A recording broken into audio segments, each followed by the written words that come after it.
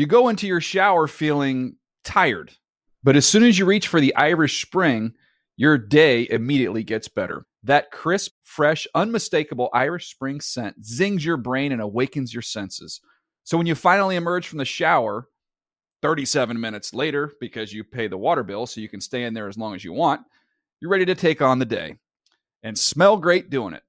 Irish Spring Body Wash and Bar Soap. Fresh, green, Irish. Shop now at a store near you. The Around the NFL podcast is trying to outlast Brady's career. From the Chris Wesseling Podcast Studio, it's the Around the NFL podcast. I'm Dan Hanzus, joined by Greg Rosenthal. And Greggy, listen, not every week is going to be filled with diamonds, okay?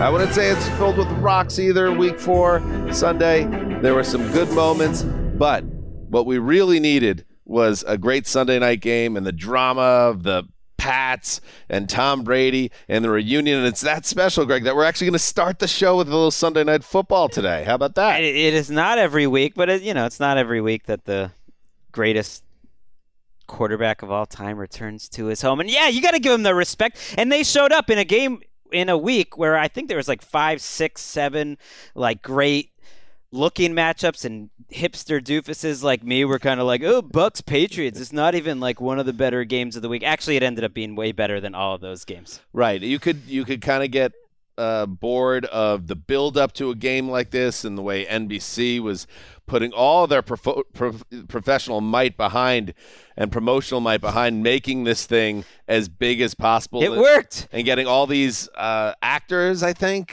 from New England, various people, to be part of their campaign. But at the end of the day, the teams needed to play the game, and the game was a good one. So before we get to all the Sunday Week 4 action, let us start with the last game, and it went down in Gillette.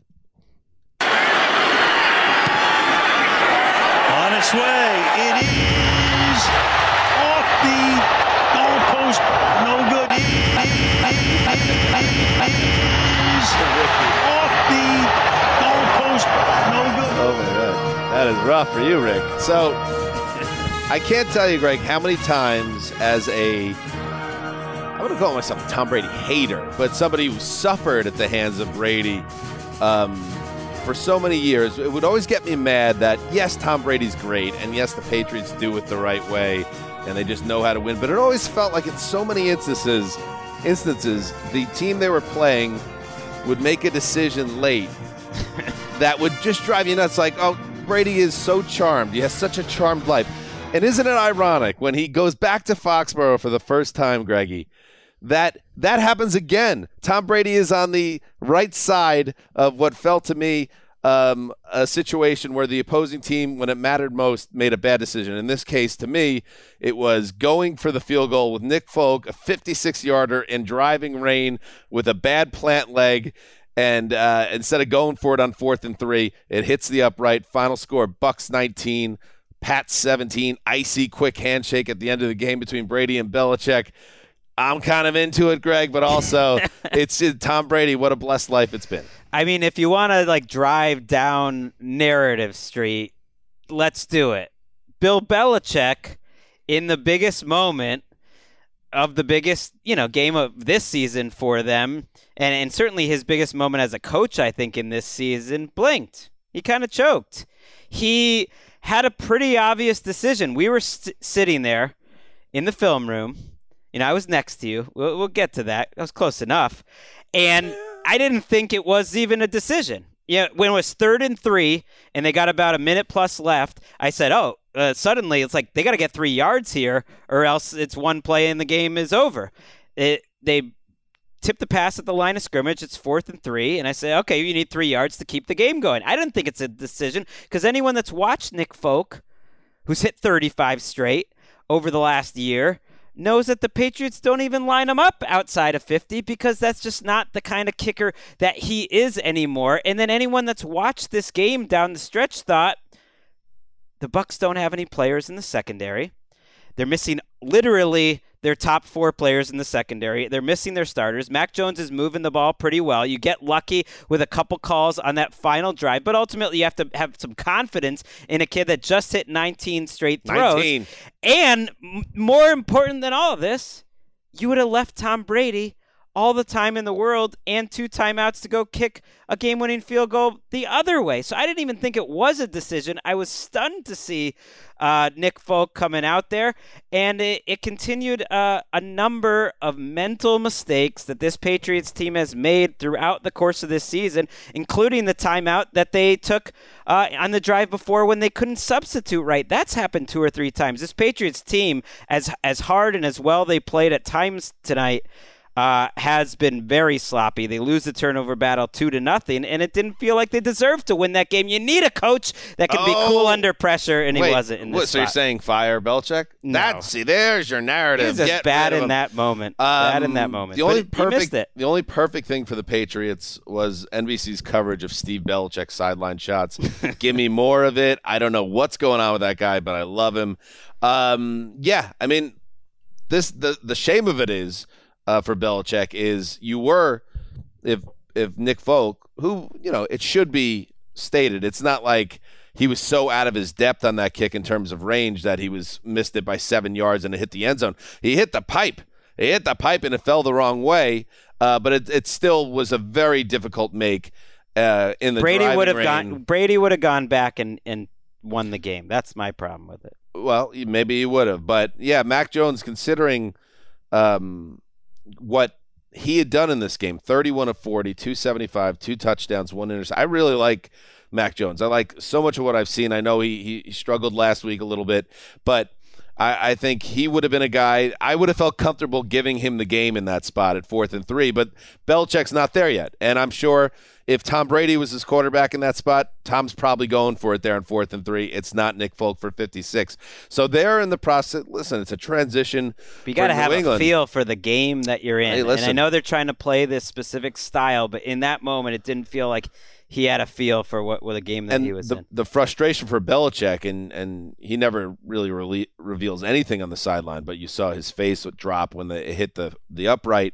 He had done such a great job overall. Tom Brady, the big story, and everyone thought it was the prediction for everyone. That's why Greg locked up the Bucs, and congratulations, buddy, on your big. He locked it up. Yikes! But Tom Brady, everyone thought was going to go in there and shred the Patriots, and I know the weather played a role, I guess, but 22 of 43, 269. He does not throw a touchdown in his return to New England. He gets the all-time passing yardage record from Drew Brees, but they did a great job keeping Brady off kilter and kept him from getting into a rhythm.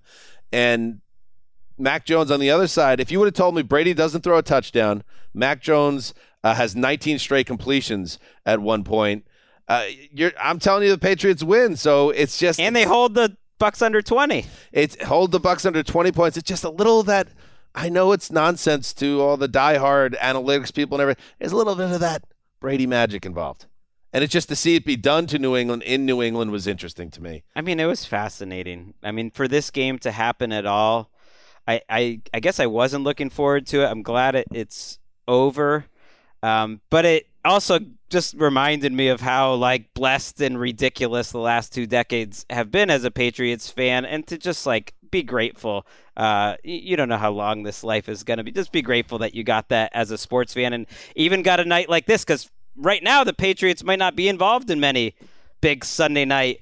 The entire NFL is watching, and you're surprising. I'm just saying, right now, this team, and they were surprising. This was the ultimate. I said they've been trying to turn it back to 2001, and this was a 2001 type of game. They had some conviction. They didn't, run the ball basically the whole night. They ended up with negative running yardage because they had a game plan that made some sense. They started out with Mac Jones playing hurry up and spread in the very first drive. It was a statement of intent. We're not going to run the ball against Vita Vea and Sue. This is the way we think we're going to win. It gives us the best chance. And you know what? It worked. And they mixed up all those coverages. Everything was playing pretty well. Did it work? I mean, defensively, I think it worked for the most part. Offensively, to 8 carries for -1 yards, you're punting on that side of the ball entirely without even it seems like not even testing the running game. And then poor J.J. Taylor becomes the latest Patriot running back to lose a fumble. I mean, it should be said on the 7 attempts to run they did have, they gained 4 yards, and that was actually no, they gained negative 1 yards, and that was Aguilar. So I mean, their running backs literally had negative yardage for the game. What I mean is like all the coverage changing and everything that they did to try to slow down Brady. Like in theory, it worked, and it did work for the most part. But Brady missed a ton of throws in the first half that were there. He also hit some gems, but he seemed a little hyped up for the game. They had him scrambled. And the reality is, even though it came down to that kick, like Tom Brady threw the game-winning pass. He made the play to win the game that everyone will remember from this game. Antonio Brown just dropped it. The first time he couldn't see it, and the second time he dropped it. Tom Brady threw one of the best passes, he could possibly throw. That should have been the last throw he ever made at Foxborough, and it goes right off of Antonio Brown's hands. The Patriots, to me, were very fortunate to have that opportunity. They got a couple lucky calls in that final drive. They got a couple lucky breaks, I thought, throughout the game where they got penalties or that the Bucs missed out on some open players or some opportunities. So to me, like, things were going right for them until the very end when they went wrong. And as far as Tampa Bay goes, so they move to 3-1. They bounce back after the loss to the Rams last week. They do have a lot of problems, though, and it's just something to keep an eye on, especially on defense. Carlton Davis, he got carded with I don't know if he got carded, actually, but he left with a quad injury and was immediately ruled out, and that does not look good. Antoine Winfield Jr., he leaves in the second half with an injury. They were already down enough cornerbacks that Richard Sherman is playing snaps for this team, someone who had been out of football for months and months. So they have a lot of issues in their back end, and that is going to continue to be a challenge for them. But this is just one of those games where, hey, you're not going to get a lot of style points, but you got the W and you get the hell out of there and try to regroup. But, my last thought is, I mean, come on, Bill. Listen, I'm a competitor too. I don't care if it's wiffle ball or if it's intramural basketball or co-ed softball. Like, I'm a competitor, and like after a game, I'm not going to be chummy with everyone, but it's all connected. Like, he can't meet Tom at midfield and like share a moment with him. He can't do it. It has to be good job, Tom, and then run the other way. Ricky, what were your takes on that? He ran to get to him. He ran he gave him a hug. It's cold and rainy and wet, and he gave him a hug and left. What do you Ricky, want? That's a disgrace. What do you want him to do?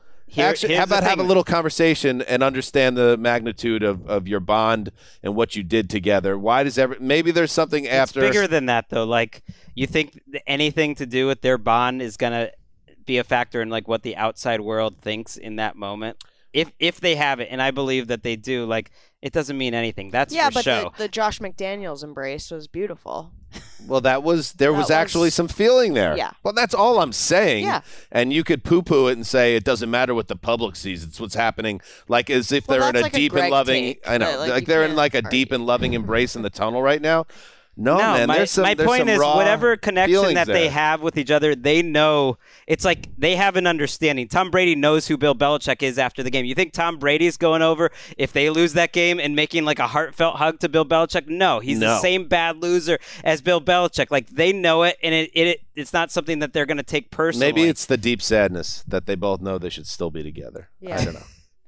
I thought this game was going to be a bloodbath, so just the fact that it came down to a final kick, like, this was more than I could have expected, and I had a wonderful Sunday night watching. All right, I'm glad you're taking that. Yeah, I was excited. Down a lot that to road. see, That's a lot good, to Ricky. like from Mac Jones, and the defense like really did scramble Brady. So that's the thing, though. All like, you can ask for. for all the credit that Mac Jones got from Chris Collinsworth, and he does seem ahead of the game in certain ways. It's like they were missing their top 4 players in the secondary. And you had a chance to go win the game. Right, but let him go win it. 2021 Let him go win it. New England Patriots. Like, what? It doesn't matter. And people should know, by the way, that trash, bro. I did save a spot for Greg to sit next to me in the NFL Network Theater to watch the second half of this game. I even got him a water actually this time, and I kind of I even dusted it off a little bit at the table. You're drinking it right now. Well, because it didn't go to any use, I'll tell you that. Talk about performing for the public. Greg rolls in, and I'm seated at chair 5, and I have chair 6, chair 7, chair 8. Greg's at chair 9. There were 10 people in there. Everyone is sitting Chair 5 9. feet apart because we're in the middle of a pandemic. And also, when you're in a nice big place, you all sit a little bit apart. We were all talking Chair and joking 7. the whole time. Talk about doing it for show. You didn't No. tell me that was my water. I could have used the water, but you sent it out on Twitter. I didn't even know until No. after the game because I wasn't checking I think it goes without, especially after last week's, really disappointing situation. Chair 7 was your spot. But for you to go chair 9, chair 11, We're in the same row. We're you're as talking. icy as Belichick after a salty defeat. There's 15 people talking. We're honking the whole time. We're giving analysis. We're cracking jokes. MJD's there, and Dan's sending these little tweets out and not even telling me because I'm not paying attention to social media during the game. I'm all ball. I know you're all ball, but how about some traditional male bonding? We did it. How We about were that? cracking jokes until you just want to do a bit at the end of the game, like not a pretending bit. it's not It's not a something bit. that it wasn't. Chair 7 was yours, but you chose not to take it.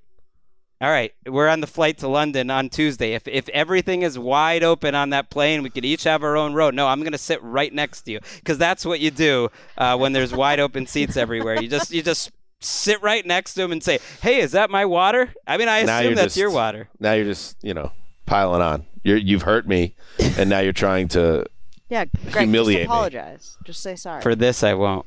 I apologize for locking up the Bucks. That I do apologize. What a mistake. I will not do such a thing again. All right, let's move on. Let's check in now with the rest of the Sunday action played under the sunlight. What? Starting with a game played. No one has ever. People say under the moonlight. No one's ever actually said under the sunlight until this moment. Very proud moment for my in my broadcasting career, I have to say, Greg. What game was under the sunlight? I'm on the edge of my seat. Well, let's start across the sidewalk at SoFi Stadium. Whose house is this? Kyler's house. Oh. Wow, that wasn't even Murray playing. in shotgun. Snap to Kyler. Short set. Moving to his right a little bit. Now throwing deep. Far side. And it's pulled in at the 5-yard line by A.J. Green. Into the end zone for the touchdown. A.J. Green just too strong, too big, too athletic. Oh, my goodness. A.J. Green making plays. You know you're in trouble, Rams Nation. Dave Pasch with the Call, Cardinals Radio Network. Kyler Murray passed for 268 yards and 2 touchdowns, including that pass to A.J. Green. And by the way, I back off, Greg. A.J.'s been a net gain so far for that offense. Anyway, another MVP-level performance from Kyler, but this whole team steps up. The Cardinals remain unbeaten with a 37-20 trouncing of the Rams in Los Angeles. And, Greg, this is a game, again, not to keep mentioning this, but it does, for what we do for a living, it just jumps out at you when we talk about all these things that we're worried about entering the season. He thinks, ooh, this guy better get his act together because he's not so good. Well, Cliff Kingsbury is a guy that got plenty of criticism and doubts heading into the season, and he just went into L.A. against a very good Rams defense, and he saw his guys put up 465 and just take it to the Rams. How about that? They could have put a 40 burger on him. They had a chance, like early in the fourth quarter, to do so. And you're right. Before the season, it wasn't just us like kind of wondering about Kingsbury. It was everyone putting them last place in the division. Right. And here they are, 4-0. You could argue have the best resume of any team in the league. And I think with Vance Joseph in this defense, it reminds me a little bit of the old Saints Greg Williams defenses, or Greg Williams in general, where it's like they're pretty boom or bust, but they make big plays. And in the first half of this game, when they intercept Matthew Stafford, they force the fumble, and they get a lead, like they aren't looking back. Touchdown, touchdown, touchdown. And then in the second half, they go on these long drives against a Rams offense, which is almost begging them to run. And this time they were able to do it. Like James Conner didn't have a great game, but Chase Edmonds, 120 yards on the ground. And like they have these long drives, and the Rams couldn't get the ball back. It was one-sided. They did. Shocker. They did whatever they wanted through the air, on the ground, and then on the other side of the ball. Okay, so you say, all right, so the Rams are struggling to stop a high-powered offense. That happens all the time in our league now. Then you're thinking, oh, it's going to be a shootout. But no, because Matthew Stafford I would say this was his first game, and there was a little lipstick on the pig late. This is the first game where I would say he was ineffective. And, I think a big game-changing play, Greg, we talked about it in the third quarter. They get stopped at the goal line. It looks like Stafford got in. They decide not to challenge it, and you could understand why in Sean McVay's mind, why he did that. He's thinking, I can't risk losing the timeout here. I'm going to keep it in my back pocket because I need to make a comeback here. We're going to score. We have 2 chances to get in from the one, but they don't, and that to me was kind of the turning point of this. Yeah, I mean, they would have had to make a great comeback, and I don't know if their defense could have helped it. Higbee doesn't catch the pass there, but it did kind of just get me thinking about how they just haven't been great in terms of handing the ball off. And maybe they won't need to. But I just thought coming into this game, the Cardinals' rush defense was vulnerable. They got steamrolled by Minnesota. I think Jacksonville pushed them around up front, actually, in the running game. And normally, with Jared Goff, the Cardinal killer, that's what you would have seen. I mean, we spent this whole year talking about what Jared Goff can't do. What he can do is beat the Cardinals 7 out of 8 times. And so this win has to feel really sweet for Cliff Kingsbury, because it's an offensive league and this is an offensive team. It just feels like they've now got enough pieces where his offense makes sense. Because I've seen some people be like, Cliff is they're running the exact same plays. Like they are the same Cardinals offense, and now they have the talent to make it work. And they have, arguably the best quarterback in the league right now, one of the top couple. I mean, as long as they could keep him healthy, they couldn't last year, and he's not the biggest guy. So you worry about how this works over 17 games. But if they can, they're going to continue to put up points, and the defense, if it plays at this level, they are going to win a lot of games. And they are 4-0 now, and they have a chance to really, despite everyone else going the other way preseason, including us, including everybody, they can win this division. They have that type of ceiling, and Sean McVay has coached against the Cardinals 9 times, Greg. This is the first time he went down. Wow. First time. So big performance. Jason Zumwalt dancing in the streets. Is this a statement game? This is like maybe the statement game of the young season. I mean, Greg, because I said it to you in the new newsroom. It's actually NU umlaut Zroom. That I said it. That's a statement game. You don't believe in statement games. You're on Claybon corner with that. Like, those things don't matter. Momentum doesn't matter. There's no such thing as statements. That's a statement because I the don't Rams. know if I had an official position, but this gets the Rams notice. are in the locker room licking their wounds and thinking to themselves, "Oh, now we got to go to the desert to play them. These guys are for real." They also know they got to have a quick turnaround play on Thursday night, another big division game, and suddenly the Cardinals are at the top of the division. Call it the curse of the power rankings. The Rams, I hope you enjoyed your 6-day stay. It's over at number 1. Speaking of over, the undefeated season of the Denver Broncos, head to Mile High. Broncos rush 4. Jackson with time, going deep. He's looking at Hollywood Brown at the 5. He reaches up, and he makes a diving catch. Hollywood Brown, welcome back to the end zone for a touchdown. Jerry Sandusky, WBAL. See, my voice is back, Greg. It's not Money Smith, but when it's humming, it's fine. It's a good little weapon. Totally took a shot last week. Giancarlo Stanton buried me. It's all the way back. I mean, if yours is a weapon, what's mine? I don't know. You answer that question. I'm not going to. Lamar Jackson threw for 316 yards, including that 49-yard touchdown pass to a diving Hollywood Brown. And thank God, Hollywood, you needed to catch that ball, and it was a nice catch. And the Ravens combined offensive prowess with another great defensive performance, or a great defensive performance, beating the Broncos 23-7. As I said, the Broncos were undefeated, no longer. Greg, Denver lost Teddy Bridgewater to a concussion in this game, but it sounds like this loss was about more than just that. Yeah, Teddy gone at halftime. Score was 17-7 at that point. I keep this notebook that year after year. Iconic. Keep the notebook, and I never write the winner until the very end of the game, unless I'm feeling like ultra confident. When Locke came in, I wrote in Ravens. Left the score empty, wrote Ravens. I knew it was over, and I don't think it would have mattered if Teddy was out there. When Bridgewater was there, he threw the ball 16 times, got 65 yards. The Ravens dominated this game up front, and they're winning offensively in surprising ways to me. You would think a game where they're ahead the whole time, they're going to rush it 45 times. They're going to rack up these rushing yards.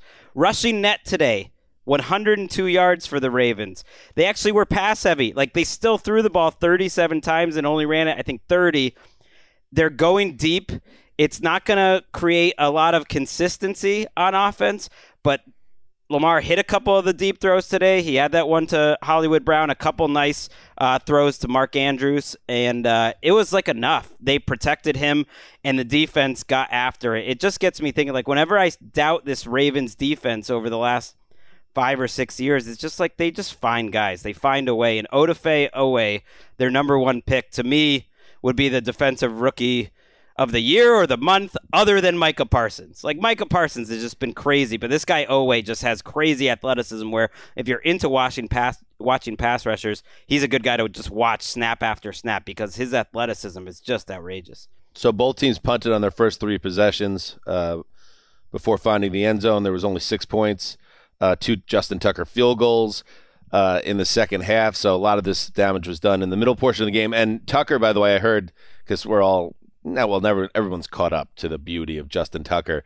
Now he gets the pregame reports that he was banging 70-yarders before this game in the light air of Colorado, and I'm too bad he didn't get a chance to do that. But yeah, I mean, I guess this is with the Broncos. It's a wait and see situation now with Teddy. It's a concussion. You never know which way that's going to go. But Drew Lock, I think you told me downstairs, the restless crowd in Denver does not want to see Drew Lock on the field. There were some boo birds out. It was like mixed boos when he came out for the game. Now, maybe they didn't know Bridgewater was hurt at the time, and they thought they were just benching him, and they were like booing that decision partly.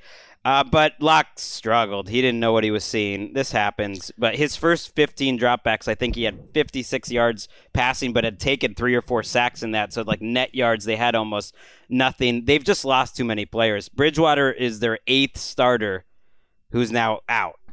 That's a lot. Like, 8's a big number. That's a lot of attrition. And, yeah, for a team that, I liked, but and was talented, that's just a lot going on there. And they lost Patrick Surtain very late in this game to a chest injury, so that would make 9.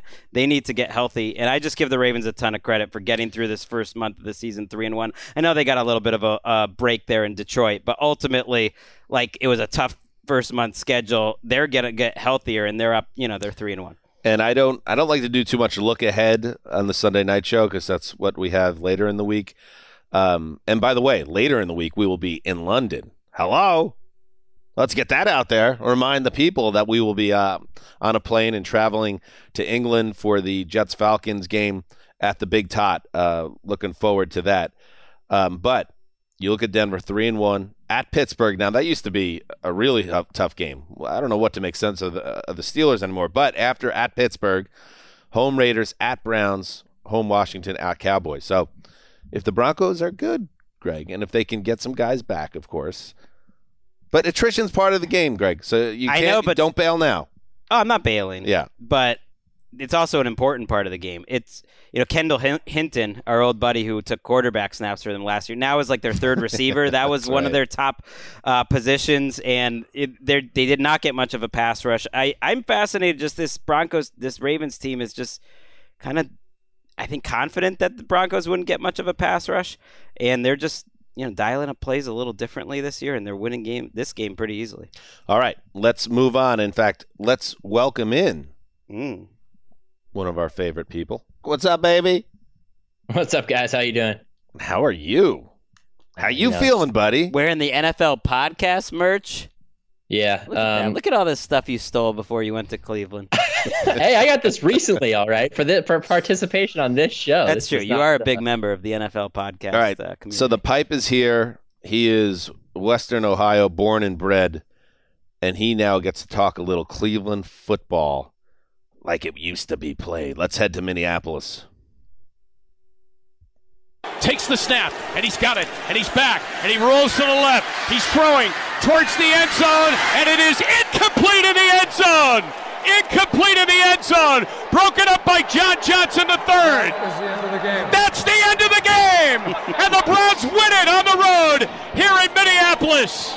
They've won 3 in a row. Jim Donovan with a good call, WKRK. The Browns allowed a touchdown drive on the Vikings' first possession. But then the stout Cleveland D said that's enough, shutting out Minnesota in its ensuing 11 possessions in a 14-7 win at U.S. Bank Stadium. That's a big road win. Shooky, Myles Garrett and the Browns front seven harassed Kirk Cousins made them earn every single yard. And, Kevin Stefanski's got to be pinching himself in his return to Minnesota. Yeah, he does. I don't know if I would say he's the prodigal son, but somewhere along those lines, returns, gets a hard-fought win, a really kind of an ugly game. If you're a fan of defense, you loved it, but offensively, there was a lot to be desired from both sides. Kirk Cousins marches them right down the field to begin with. They look like they've game planned well. They know exactly how to attack this Browns defense. They even convert a 4th and 1, and that was it. 5 3-and-outs from there. Kirk Cousins with an interception. They actually probably got one more chance than they deserved at the end and still couldn't convert. A concerning day for Vikings fans if you're thinking about your offense after you come off, scoring 30-plus points last week. You can't put more than 7 on the board. But if you're a Browns fan, 2 straight weeks where that defense has absolutely dominated, and it certainly won you this game today. It's the most surprising thing to me that I saw today was that in the second half of this game, there were 14 possessions, and there were 3 points. And these were 2 of the best offenses in the NFL coming into this game. So explain that for me, Shooky. Well, I could help you out with that as well, Greg, because Baker Mayfield played poorly in this game, including a kind of end-the-game touchdown, should have been walk-in for Odell, a misfire. His accuracy was out the door, and it's been that way for 2 weeks, Shook. What's going on with Baker? Yeah, we talked about this last week, Greg. I think you said if a box score can tell a story, this might be the game that tells a story. Well, Baker Mayfield's box score can completely tell his story. He was poorly is putting it nice, Dan. And I don't mean to pile on a guy I don't mean to pile on a guy who had a bad day. Baker was horrible today. The only thing he didn't do wrong was turn the ball over. This was probably his worst game as a pro in which he did not turn the ball over. 15 of 33 overall, missing guys at every depth of target on the entire field. Odell Beckham Jr. could have backpedaled into the end zone for a game-sealing touchdown if he puts it on him in the right spot. He was so errant that it made you wonder if maybe the shoulder injury that he had on his non-throwing shoulder was affecting him, because it was just that bad. It was inexplicable. But they were still good offensively on the ground. Nick Chubb, 21 carries, 100 yards, and Kareem Hunt really defined that offense in the first half, both in the running game and the passing game. He had a long pickup on a draw that ended up coming down to, or it kind of advanced the chains and put them in position to kick a field goal before half, which ended up being big. The Browns have been, you said that they're one of the better offenses in the NFL. Statistically, that might be true, but for the last 3 weeks, the Browns have really been kind of stuck in the mud offensively. The only difference in the last 2 games has been that their defense has really picked them up extremely in this game. So they still have a lot of things to figure out. And I think the biggest common underlying theme here is they don't have Jarvis Landry, and it's really hurting Baker Mayfield and his ability to move the ball through the air. They ran for 184. I guess why I would put them there is they've been efficient passing the ball, and the running game is the best week after week overall. And they were able to in a game where both of these teams really want to run. Only one was able to, and that was the winning team. And it might be annoying to Nick Chubb fantasy owners, but it just hums that offense when they have Kareem Hunt actively involved and they're doing it as a two-headed monster. And it's good for Cleveland because it does bail you out when Baker has these games. And unfortunately with Baker, he has these stretches, it seems, because his inaccuracy this week especially, what really I struggle to wrap my head around Baker with this, Nick, because when he is on, he doesn't miss at all. Like, he'll have those 19 of 21 type games where he has Steve Young-like accuracy, and then this will happen. Is it a mechanical issue? Like, where does this come from where Baker is all over the map in terms of his accuracy? Sometimes it comes within rhythm where he's just kind of out of rhythm, where he's, double clutching, that type of thing, forcing balls. That wasn't really the case today. The case was just he simply wasn't hitting open guys. I mean, it truly was difficult to explain watching it on TV, figuring out how you're missing a dump off to Kareem Hunt on third down. You're missing Odell down the field when he's open. You're missing guys at every depth, just throwing high passes through the hands of receivers. Somebody tweeted me early in the game and said, why aren't they catching Baker's passes? Because he threw a couple high ones that kind of went through their hands, but they were a little out of reach. By the fourth quarter, it was clear why they weren't catching him, because he couldn't put it in their catch radius. So he needs to figure that out, and he admitted after the game that he played very poorly. So if you're a Browns fan, you hope that he bounces back. But it's also really been a test, I think, of Kevin Stefanski and his ability to get into a rhythm as a play caller, because I think he's gotten a little too cute offensively. They definitely did 2 weeks ago against Houston. They did a little bit against Chicago. And then they did late in this game, where this is a team, as we all know, they're built to finish games by pounding it on the ground with Chubb and Hunt. And they had a possession late in the game where all they had to do was just get a couple first downs, chew the clock, and kind of salt away the victory. and they decided to throw it with a quarterback who wasn't accurate for most of the day. And that's what resulted in that Beckham incompletion on third down. And it was just like, that's not how you close out a game. That's not who you are. You need to go back to who you are and understand your identity. But they're 3-1. They're winning close games. Right. They're avoiding losing games that they very much would have lost in the past. I do wonder if like his his latest ad, I feel like it was a little bit of a step down. Oh no! And I just wonder if that's like getting in his head, like because he's not getting as much. Mark might be listening. So but he's been great in the past. But the latest. Oh, you think it's like the cut that meat? It's like you jump the shark in a way. He needs to bounce back from the latest one. Well, perhaps. And on the Viking side, before we move on, I'll just mention this. As great as they looked last week, I didn't think they necessarily looked even terrible. I'm just terrible in this game on offense. I think it was just a really good Cleveland defense that was locked in. But Dalvin Cook aggravated that ankle issue, and he was able to come back in the game when they were trying to get that late score. But it's just something to track because Cook, we know, has his injury issues, staying healthy. And if it's something that he was forced to sit out multiple series, it's something that he might have to deal with for a long time this season, if not for the balance of the season. So keep an eye on that for Minnesota. All right, we're going to move on to Big D, the Cowboys rising right after this. You go into your shower feeling tired, but as soon as you reach for the Irish Spring, your day immediately gets better. That crisp, fresh, unmistakable Irish Spring scent zings your brain and awakens your senses. So when you finally emerge from the shower 37 minutes later, because you pay the water bill so you can stay in there as long as you want, you're ready to take on the day and smell great doing it. Irish Spring Body Wash and Bar Soap. Fresh, green, Irish. Shop now at a store near you. Prescott in the gun, looking right, pumps, throws it down, caught by Wilson at the 5, spin move, free, strolling in, walking the dog, opening the gate, painting the fence, touchdown, Cedric Wilson. Ooh-wee! Zeke Elliott went 20 for 143, and Dak Prescott threw 4 touchdown passes, including that game icer to Cedric Wilson. The Cowboys romp. Forget about the final score. 36-28 it was over the Panthers, also knocked from the ranks of the unbeaten. But this turned into a blowout. Shook, the Cowboys look like an offensive force, while the Panthers learn this football thing is hard against the good teams. Yeah, an offensive force that's missed its rushing attack and number 21 for a little over a year, who definitely went back to his premier form this week. Zeke was fast, he hit the holes hard, and he ripped off multiple long runs that really got their offense going. And you have to give credit as well to Tony Pollard, who was like the perfect complementary back to Zeke. And they both were gashing Carolina's defense in the first half and the second half.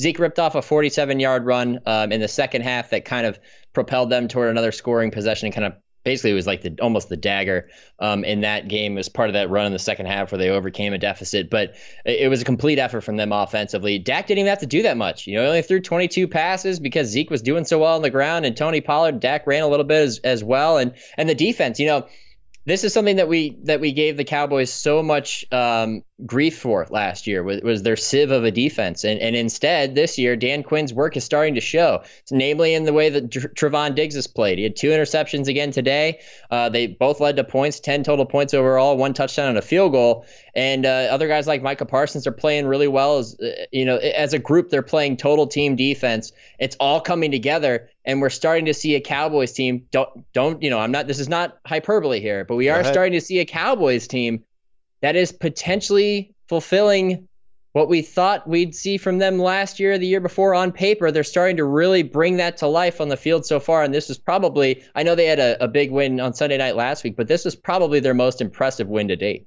I mean, I don't think it's not like you need to wait to hype up the Cowboys. If they're not the best, the offense in the league, they're second or third at worst. I mean, they're unstoppable. It's not like you need to see much more than that. The defense doesn't even need to be good for them to be Super Bowl contenders. They threw the ball 26 times last week, scored 41 points. They threw it 22 times this week, scored 36 points. The Panthers supposedly, statistically had the best rush defense in the league coming into this game. The Cowboys set a record where it was 5.5 yards before contact on average running the ball in this game. So that is just an offensive line that is steamrolling opponents, and now we know they can steamroll good opponents. And if the running game is that good, Dak, making the decisions and being able to be so accurate. I don't know, man. I would take them over any offense in the league right now. I think the stat that kind of proved, because this is a litmus test for them, right? At least a little bit against a defense that was playing with its hair on fire through the first 3 weeks in Carolina, and we were like, well, we'll see how the Cowboys do against this defense. Maybe they are for real, maybe they're not. The Cowboys scored 36 points and had 245 rushing yards Sunday, right? Before that, the Panthers had only allowed 30 total points and 135 rushing yards in their first 3 games. Right. So you want to talk about dominance in a statement game? It was definitely that. It's a great reminder of defensive rankings is almost entirely predictive on the teams you've played. Right. If you just do the math to it, because in this game I think they almost had a Golston, which is our word for no quarterback hits, no sacks. I believe they touched Dak 1 time. And we could be better, sacks. by the way, as a football industry. When you go throwing around things like, wow, it's going to be some showdown between the high-flying Cowboys and football's number 1 defense, the Panthers, like, whoa, you have to earn being I don't care about the statistical side of things. You have to earn that type of title. And they didn't put up any resistance, Carolina. But what about on the offensive side of the ball? First game, full game without Christian McCaffrey. Did you see anything in the running game while McCaffrey's out to build on? And what about Sam Darnold? Well, the headline in the running game is Sam Darnold's 2 rushing touchdowns, but I'll get to that in a second because Chuba Hubbard does deserve a little bit of credit. He has been a pretty hard runner for them and a decent replacement for McCaffrey, but he's obviously not Christian McCaffrey, and they do need more on the ground overall. Having said that, Sam Darnold's 2 rushing touchdowns today, 5 rushing touchdowns in the year. He's putting up outrageous rushing numbers when it comes to touchdowns for quarterbacks, especially from a guy like him. He scrambled on multiple attempts to pick up first downs and keep them moving. He can move. Yes, but the thing is I still need to see a little bit more from him in terms of consistency through the air. He threw 2 interceptions today that immediately led to points for the Cowboys and totally swung the game in favor of Dallas. I mean, Carolina was punch for punch with them through the first half and into the third quarter. Sam's mistakes put them in a position where they had to fight, an uphill battle, and they basically ran out of time. I do give them credit, though.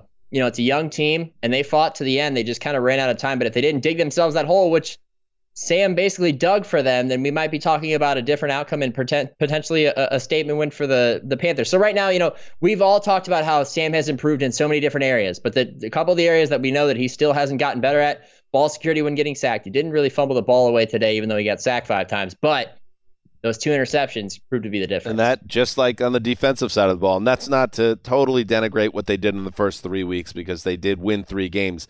But the true test with Darnold has yet to come. And maybe this sounds like it was a little up and down, obviously. All right, one more game with Shooky. Let's head to Lambeau Field. And the snap. Rush on. Rodgers with time initially. Waits. Throws. Left side. He's got Randall Cobb barreling to the end zone. Touchdown! Green Bay! That's why Aaron wanted his boy Randall back.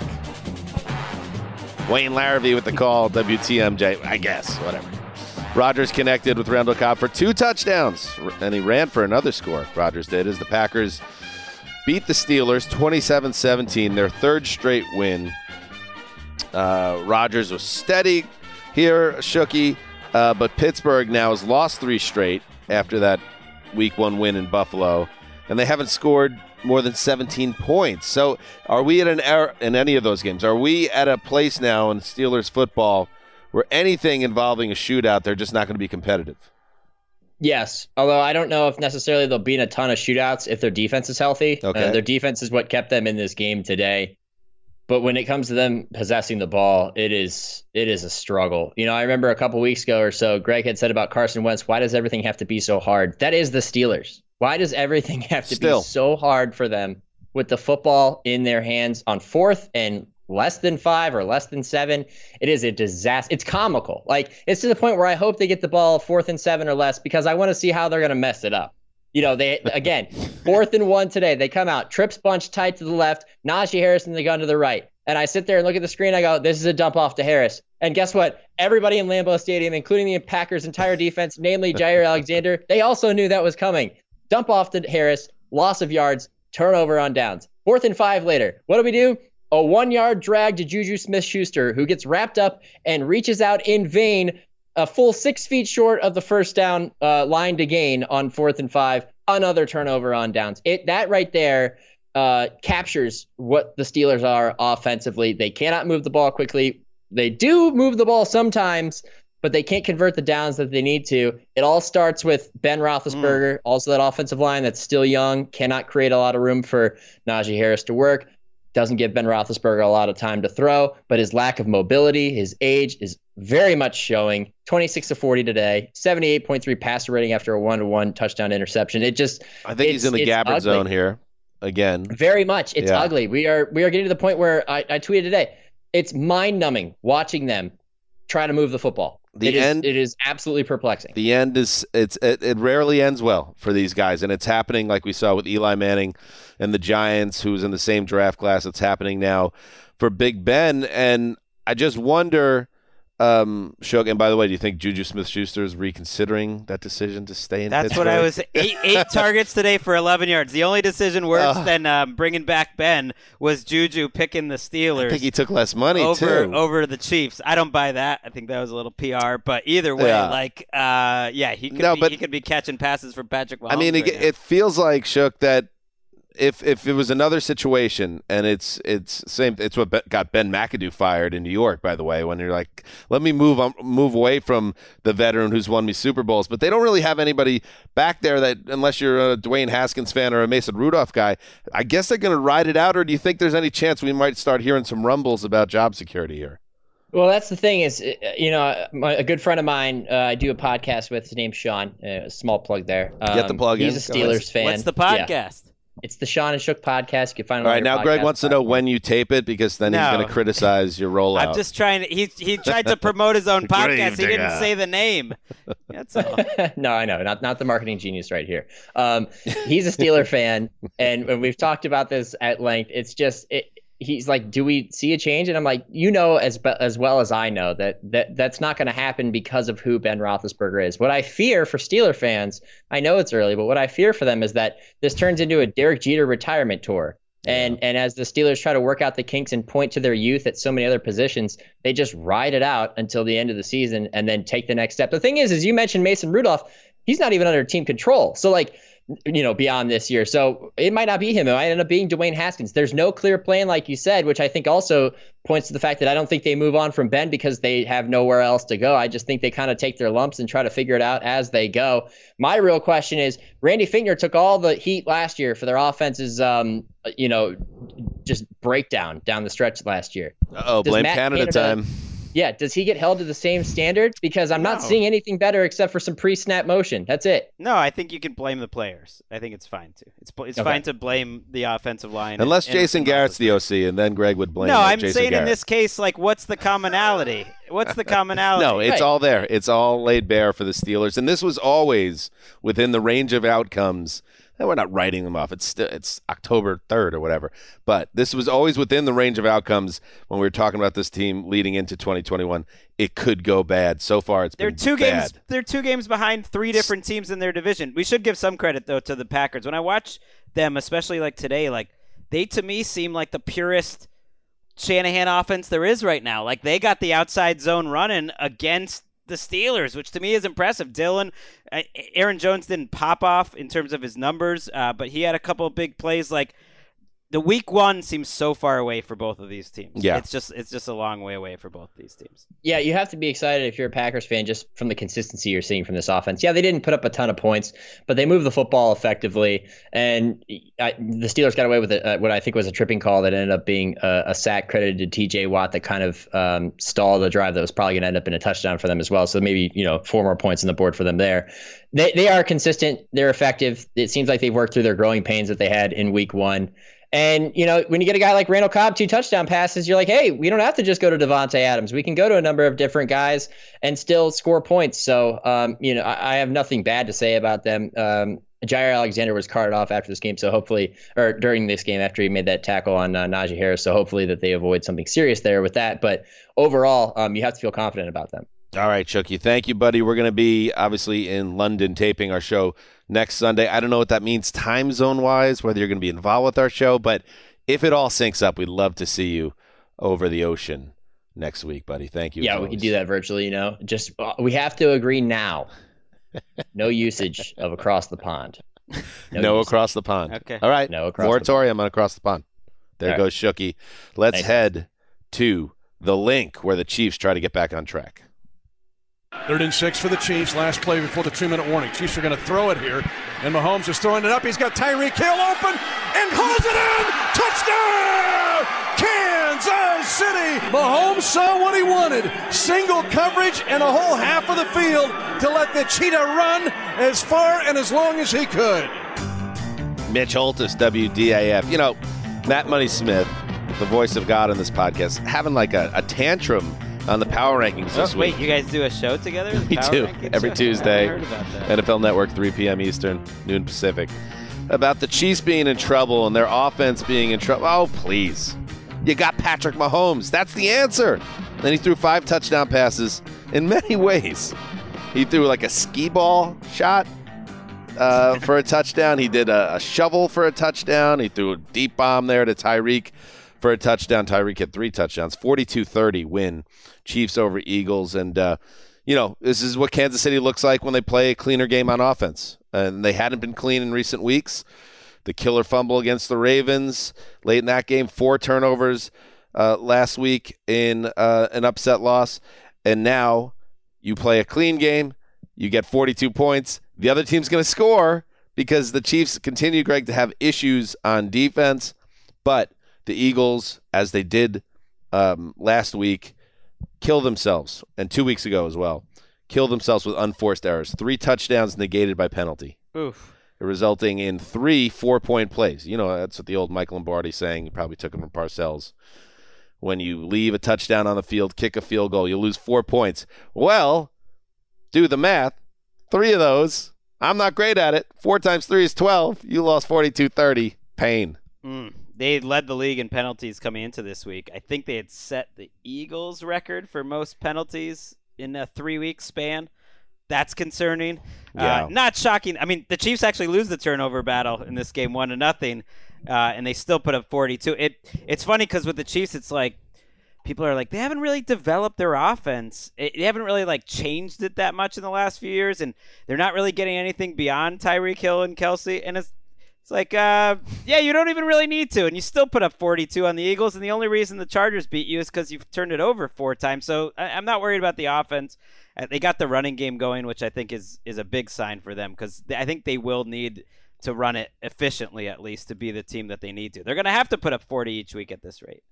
They will. By the way, speaking of offense, no defense, we got a little jackpot in this game.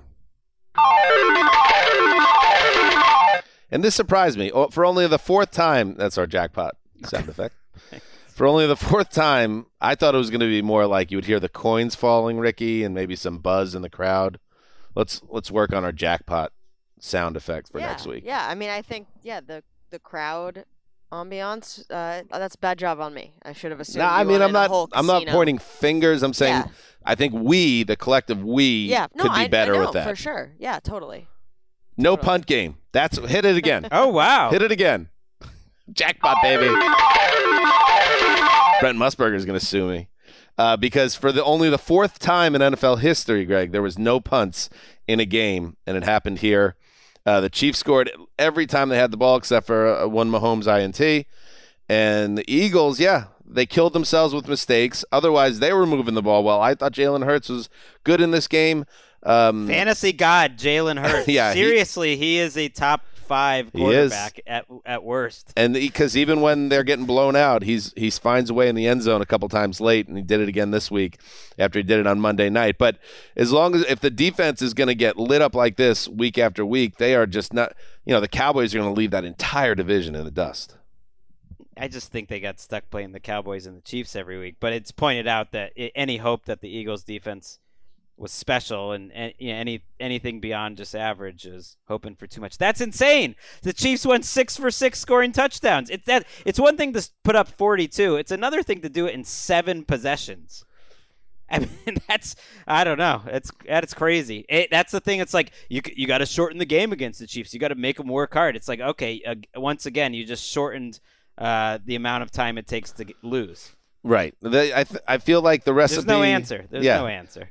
I mean, unless you're the Tampa Bay Bucks in the Super Bowl, it's going to be very hard to cook up a scheme to actually stop the Chiefs. So then it becomes something else. It means your offense has to have a big day. You got to get turnovers. And you have to get turnovers. And that's how you beat the Chiefs. And the Eagles were unable to do anything to match the Chiefs on offense in this game. And the one turnover was all that they were able to get in that game. So Good that's sign it. for the Philly offense. I know some of it was late, but still 30 first downs. That feels good after the last Yeah, the couple Chiefs. weeks I mean, had. if you're a Chiefs fan, you're frustrated because you can't get off the field. But it must be nice to have Patrick there to clean up all the messiness. The Chiefs back to 500. Let's move on. Jones out of the gun. Hand off Saquon. Slices right to the end zone and in for the touchdown of the Giants. Win in overtime. Saquon Barkley on a 6-yard run. Here's your alpha dog. Let's give the Giants a little it's on in New York City. They deserve it for this one. It's on in northern New Jersey. It's on in New Orleans. Saquon Barkley ran for a 6-yard TD in overtime after Daniel Jones passed for a career-high 402. And the G-Men rally for the first win of the season, 27-21 over the Saints. Greg, and I know this one hurts you, and you heard Greg. I almost could hear him whimpering. I can't see him over the screen, but when he's suffering, I can feel it. And when it's the Giants of all teams coming back on the Saints in the return to the Superdome, my goodness, they had it all set up, Greg. 21-10 fourth quarter lead. What the hell happened? 21-10 and with the ball, and I think that sequence. And Giants fans, I'll give you your love shortly because you guys, they deserve it. It was a great comeback. The Saints get the ball up 21. Magnanimous of you. I'm just saying because that Giants fans, you deserve that it. was the story, and that's where I was going to go first. But you set me up in a particular way, so you got to go with the host. They're up 21-10. Was that a shot at me? No, I'm saying I'm just answering your Gotcha. question. I've now wasted 40 seconds that none of you listening will ever. It's get on. Back. All right, go ahead. New York City. All right, go ahead. In that sequence with the Saints getting the ball, it was 2nd and 3. I remember it well. And it's about 8 minutes left, and you think, oh, they're just going to run over the Giants. But Sure. The Giants are built pretty well to stop the run. And no matter how much the Saints just kept looking for that big Kamara play, they weren't quite getting it. They ran the ball 39 times in this game, I believe, and they only threw it 23. The New Orleans Saints, like in a close game. It's different now. They stuffed Kamara to make it 3rd and 2, and then you bring out Taysom Hill. And there's a lot of Taysom Hill today, and there was a lot of good. You got a couple touchdowns, and there was some bad. You got an ugly interception, and you got him getting stuffed on this 3rd down. And I just think the way the Saints are playing football right now, it's a really slim margin for error. I think that Sean Payton is trying to play to his defense and play to his running game. And there were points in this game where even though at one point Jameis hit 12 straight passes, it felt like they were just hoping Jameis would not lose the game. And that's where, like, hey, let us go win the game here, Jameis. Let's not be conservative. Let's not run the ball. And that happened a couple times late in this game, and it gave the Giants a chance. And to the Giants' credit, they took advantage. This is such a transition for the Saints because the way you're talking about how they're using Jameis, who, by the way, his box score tells a story of a good game. He had 119 passer rating. But using Alvin Kamara like this, 26 carries for 120 yards, you never used to see Kamara in that type of role and no as a running receptions, back. which is not using, Right. And then, so you have that side of things. And so the Saints kind of are still figuring themselves out. And I know we talked about, Greg, I think you even made a case for him having the best defense in the league. They took a step back. They're figuring themselves out. The Giants, on the other hand, I think, yes, like you did, Greg, and that was very nice of you. Again, magnanimous. You got to give them credit because everyone thought the season was over last week, and perhaps it is. Perhaps the Giants stink, and they're going to end up, we'll look back at this in a couple of months, and they'll be 2-9 or whatever. But when you lose that game the way you did to the Falcons, to go on the road in that supercharged atmosphere and find a way to come back. And I think Saquon Barkley is a key to all this. Well, two things. Daniel Jones, again, when you look at his game-by-game results, and I haven't seen this game yet, but I'm looking forward to it, he seems like he's making progress as a passer. And then you factor in Saquon, who I thought he looked very close to peak, maybe not peak, but star Saquon last week. And now you look at the numbers again, and he is a huge factor in their running game. And as a receiver, that's big news for the Giants. 126 yards from scrimmage. right after that sequence I was talking about, the Giants get one of their 2 one-play drives in this game. It was kind of a freaky game. They had a one-play drive in the first half, first touchdown of the game, 52 yards to John Ross after a weird Sean Payton decision. I'll get to that one. And then another one-play drive, Saquon Barkley for 54, where he beats Marshawn Lattimore. So that tells you it was a great play call by Jason Garrett, and they fooled Lattimore, who did not think Barkley was going to cut it upfield. Beautiful pass. Daniel Jones played so clean. 402 yards, 2 scores. His pick was on a Hail Mary interception at the end of the first half, so that's not even against him. No mistakes, has made great decisions. You're right about Barkley, and I don't think you could have a more positive game in terms of the Giants offense, because not only did Barkley, make those big plays, including the game winner. It's awesome when you get the game-winning touchdown in overtime.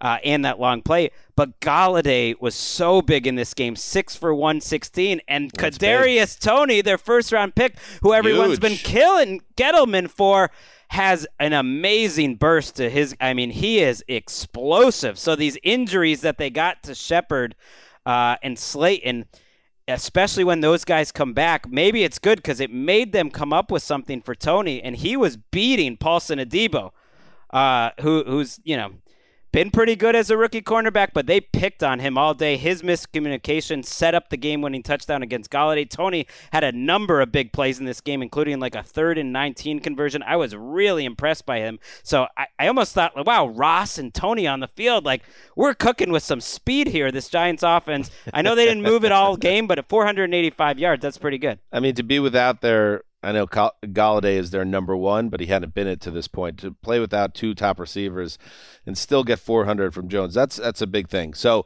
485 total. And I do, before we move though, I do want to point out Sean Payton. Sorry. Yeah, no. Just seems like he had a weird game.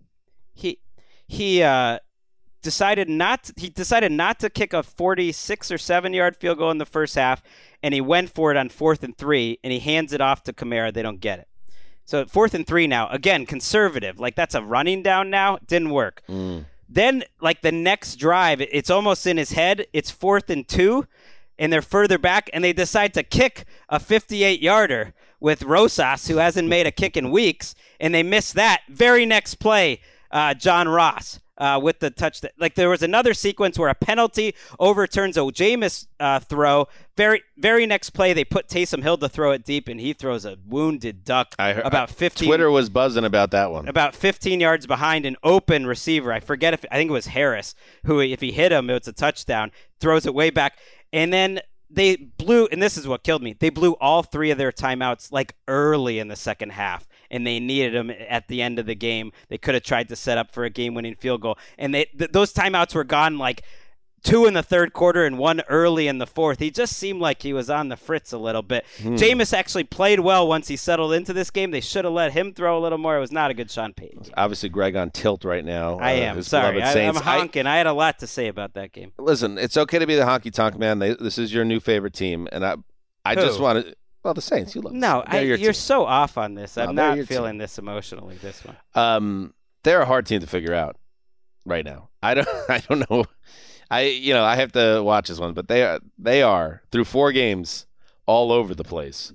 We do have to give it up to Darius Slayton before we go too. Yes, for the all-time coin flip performance. Really? I think in NFL history, not Darius Slayton, I'm sorry.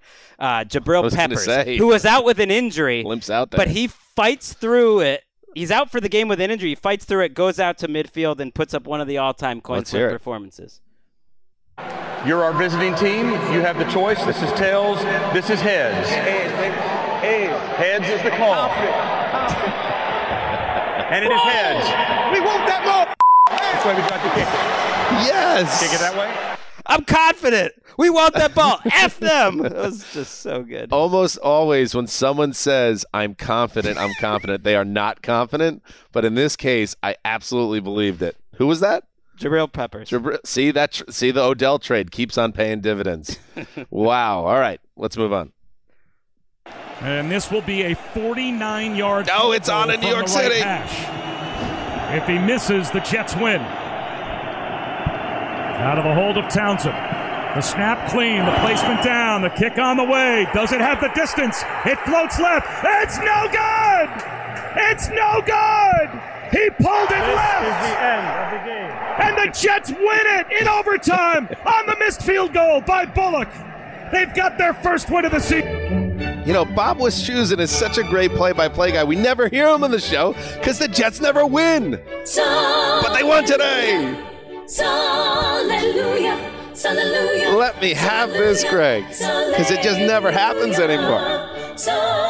Randy, not so dandy. Randy Bullock was wide left on a potential tying 49-yard field goal. 15 seconds left to give the Jets their first victory, 27-24 over the Titans at MetLife Stadium. Nice little home field advantage. Jets fans turned out. I was happy. This is a game, Greg, where it felt like more of the same early on, where the Titans, who were obviously, they're missing A.J. Brown. They're missing Julio Jones. So you knew they were going to be up against it from a passing standpoint. They were going to have to lean on Derrick Henry even more than they usually do. And in the early going, it seemed like it was going to be fine because the Jets offense was just never going to get going, but then it did. The boy who shall lead us showed something here, Greg. I can't wait to go back and look at some of these plays again because those plays when you heard the Mormon Mahomes stuff, when Tony Romo said the things that he said, it was a couple of the plays in this game where he keeps his eyes downfield, he scrambles, he's fading towards the sideline, and then and the ball comes out of his hand. Remember in Tecmo Bowl and like the Joe Montana pass would just go right into Jerry Rice's hands? Like a couple of these throws, and there was a big, I think it was a Corey Davis touchdown where he had his eyes on. Not only did he, it was off platform, he recognized that the safety had cheated up, and he pointed to Corey, "Get your ass downfield," and then drills him with the big throw to put him ahead. And it was uneven because he also missed a couple of throws that could have put the game away, and it felt like the Titans were going to go and get the Jets, but they got some luck down the stretch. A ball that maybe the tight end, Anthony Ferkser, should have had that could have set him up at the goal line or even to win the game in OT. The Titans take a delay of game penalty that killed him, that set up the Bullock miss, and the Jets get to celebrate.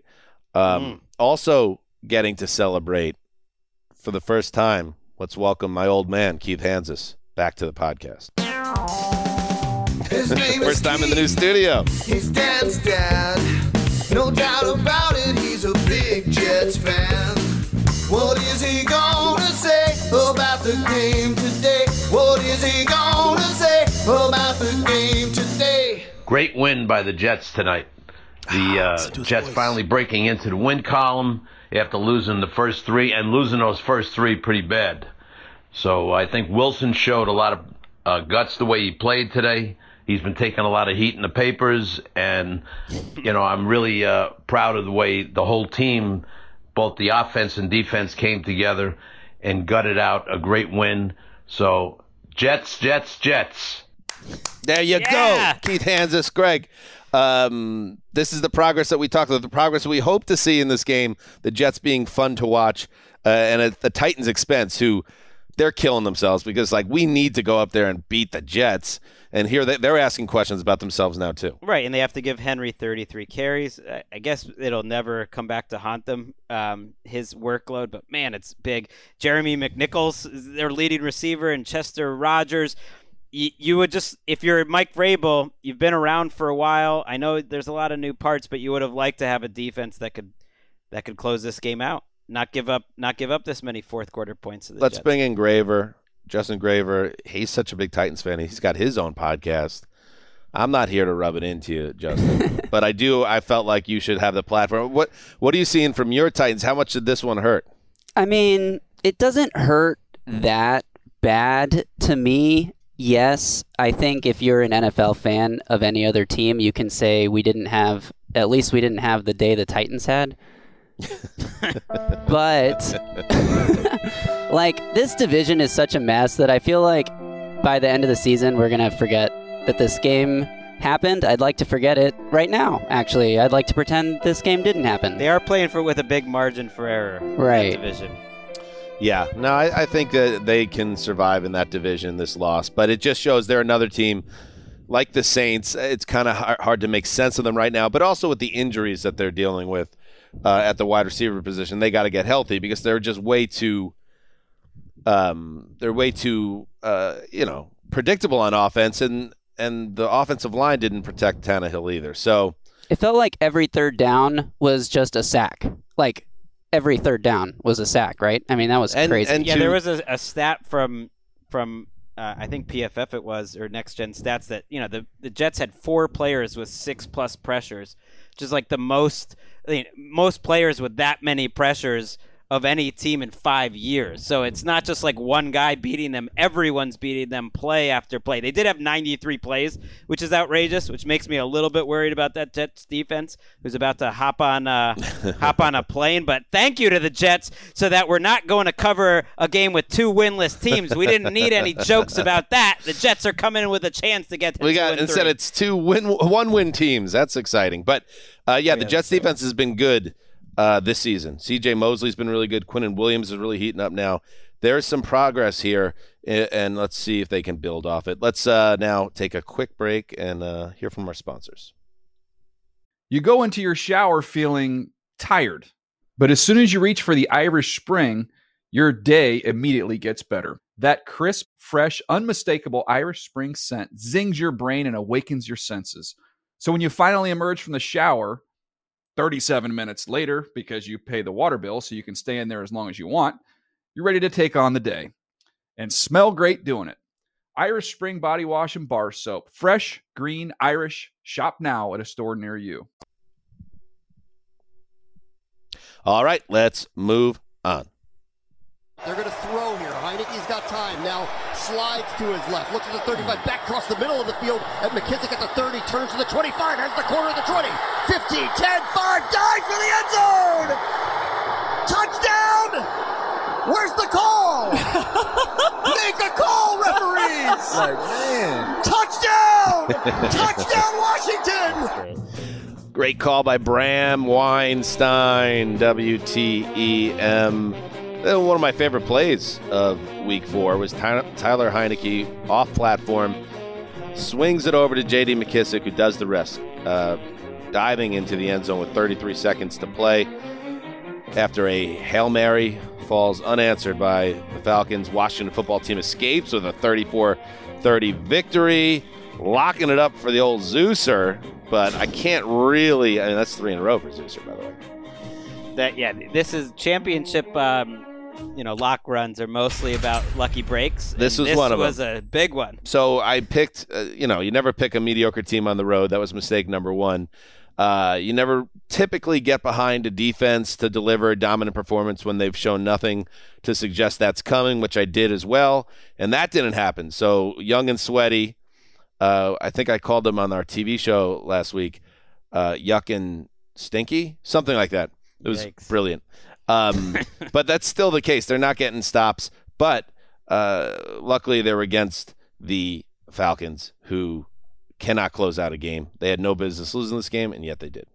Right. I mean, not only did they give up those 2 touchdowns in the final 4 minutes, they gave up a kick return touchdown to start the second half. So it's like a lot. Like when you get a kick return touchdown, I always feel like you better win that game, especially in Atlanta. And they were still at the point where they're down 8 going into it. And if you just look at those 2 touchdowns, that's the Heinicke experience in a nutshell. The first one was a ridiculous throw, not in a good way. He just threw the Jameis Winston, I'm falling, I don't care, I'm just going to throw it up. And maybe that's not a bad idea when Terry McLaurin's on the other side. My guy goes 6 for 123 and 2 touchdowns in this game. Your guy. And he just outmuscles the cornerback and catches the pop-up with 3:50 left. And then that play with McKissick, that's a good play by Heinicke, but it also is extremely unconventional, and he's just like running to the opposite side. Right, that's been a pick 6 about 5,000 times in the history of our league. And it's good, he had his wherewithal enough to spot McKissick in that spot. He knew where his check down was, and there was nothing over there. That's a brutal loss. Heinicke, and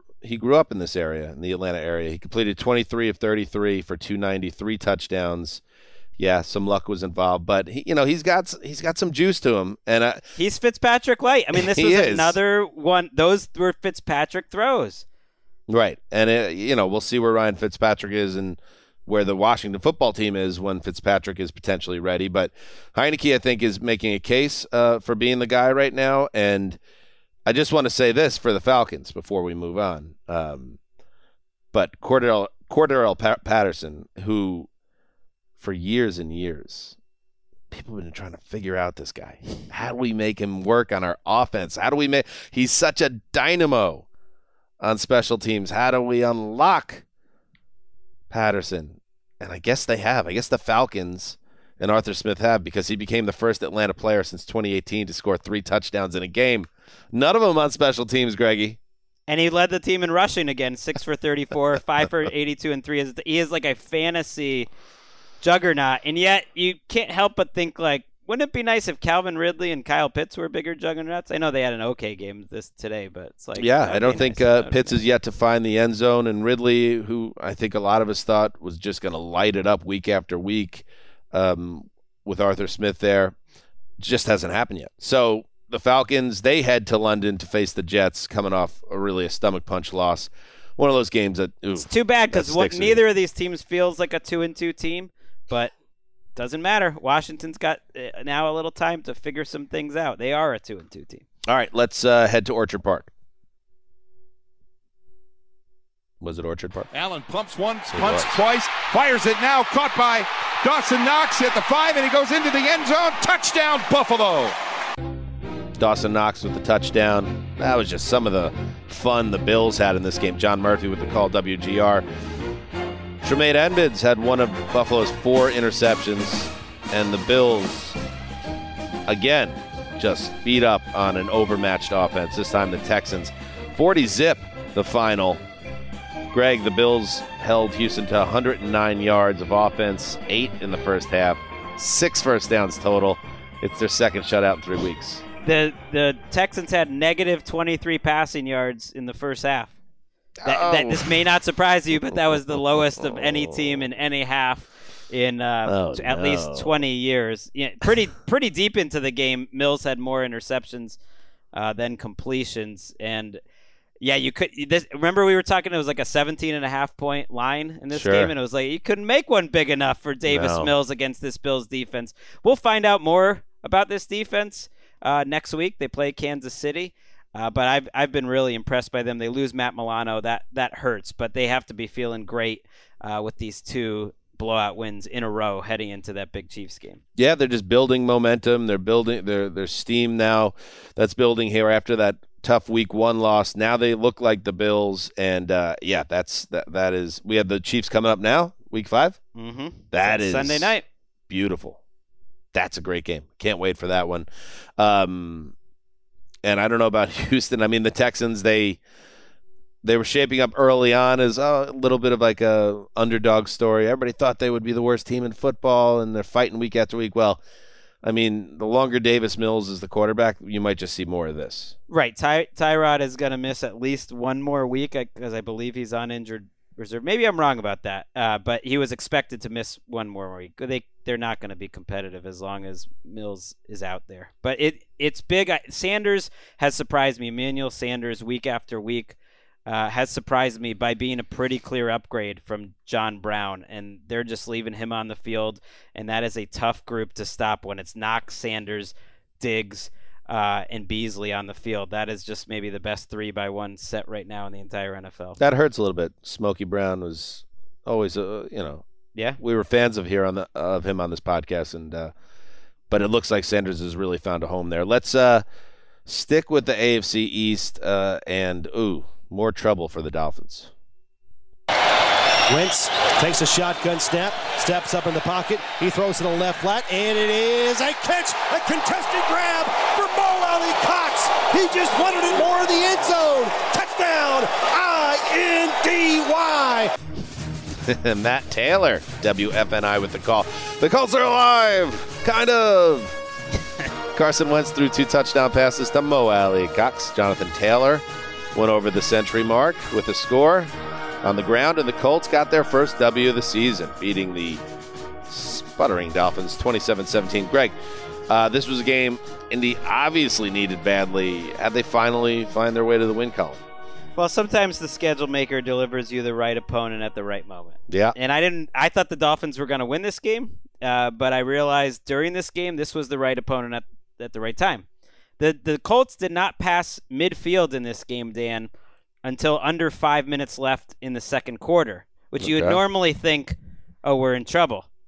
But no, it was 3-0 at that point. The Dolphins did not move the ball the whole time. They only got that first touchdown drive, Indianapolis, because the Dolphins lined up offsides on a punt. Otherwise, I think they would have gone into halftime potentially without having crossed midfield. But after that point, it was one-way traffic. It was the Colts team you kind of expected to see if you're an optimist going into the season. Jonathan Taylor really ran the ball well. They pushed them around for about 3 straight drives. Carson Wentz made good decisions. They actually hit some big plays down the field, some to their tight ends. One to Jack Doyle was big. The Mo Alley Cox made a couple plays.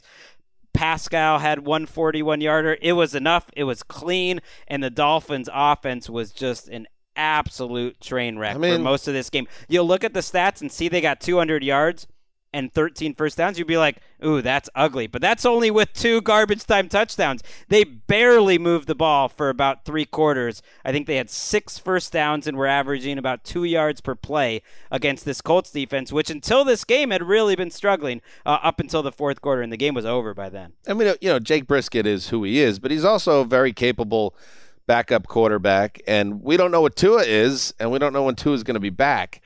So this is what it is for the time being. But, you look at I know there's not a lot there running back, or it's hard to say what they have there. But Devontae Parker, Mike Gesicki, you have Jalen Waddle there, Will Fuller, who I think hurt himself again in this game. There should be more explosiveness on offense, but we just haven't seen it. Well, they're so afraid to do these deep dropbacks because their offensive line has been so bad. And the offensive line today was not necessarily the problem. But they kind of max protected, from what I could see, did everything they could to sell out and protect Jacoby, and they couldn't scheme guys open. He held the ball for a while. It was tough watch. This would be a game. I know we're going to London. Yeah. It's going to be tough to get in all the Game Pass games. Right. But they have those 8-minute version highlights or something. I mean, if you were going to choose one game for that, this was not a fun watch. So it's that type of game. Okay, and how did Carson Wentz move, by the way? How was he looking? Better than last week, but not great. They had a called run early in the game because they weren't respecting it, and he picked up about 11 yards, and it took a while. It took a while. You were just slide, and then he's the worst slider ever. He dives head first, and because the rule is now that's giving yourself up, you can't fumble. But this is at least the second, maybe the third time where he just dives on the ground like a big galoof, and then he fumbles the ball. But it doesn't count as a fumble because you're some giving guys just don't up. know, and I think a lot of times it ties into their youth. If you played baseball growing up, you know how to slide.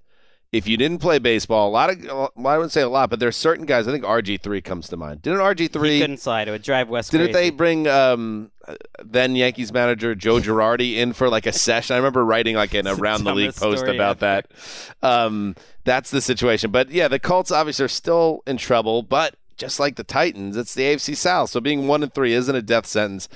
At Baltimore next week is going to be tough. But then you get Houston at home. Who knows? If you find a way to beat the Ravens, who have been a little inconsistent at times this year, you could be 3-3 and on your feet. The defense showed up. We'll see. It was one game, but this is what Steve Weiss was saying coming into this week, maybe, that the defenses are going to start turning the corner a little bit. If I'm a Packers fan or I'm a Colts fan, you saw your defense squeeze bad offenses, and you're thinking, okay, maybe they're going to be okay, at least average. All right, let's take a quick break and then welcome in Kevin Patra. You go into your shower feeling tired, but as soon as you reach for the Irish Spring, your day immediately gets better. That crisp, fresh, unmistakable Irish Spring scent zings your brain and awakens your senses. So when you finally emerge from the shower, 37 minutes later, because you pay the water bill so you can stay in there as long as you want, you're ready to take on the day and smell great doing it. Irish Spring Body Wash and Bar Soap. Fresh, green, Irish. Shop now at a store near you. Clock at 6-5. Going to turn and hand to Collins, who finds some running room and break free. 10, 5, he is in! Flips at the goal line, touchdown! Seahawks! Alex Collins is going to do his Irish dance, and well he should! Oh! Patra, it's bongos time, baby. Oh, let's go.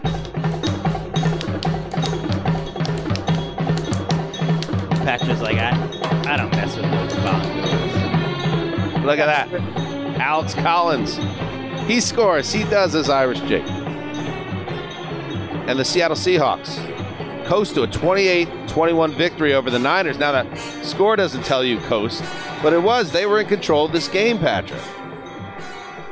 Can I actually, at first, I need to go on the record apologizing to Erica for last week for making her go back and bleep out my swearing tirade. It's now, okay. mind you, I'm not apologizing for saying those words, just the work that she had to extra put in. Okay, right. I blame Fair. FC. We call that Kevin Patra salt of the earth tax, and we know there will be some cleanup. But hey, it wasn't. No, Greg. Patra had a classic performance at the Super Bowl like 6 years ago that we still talk about. Oh, right, that's right. Well, Patra, we like him though. He's shooting from the hip, as they say. I don't even remember what game you're covering at this point. Yeah. Go ahead, the barn burner in San Francisco. I mean, it was really a tale of the 49ers not taking advantage of early opportunities to bury Seattle, who could not get off the ground to start the game.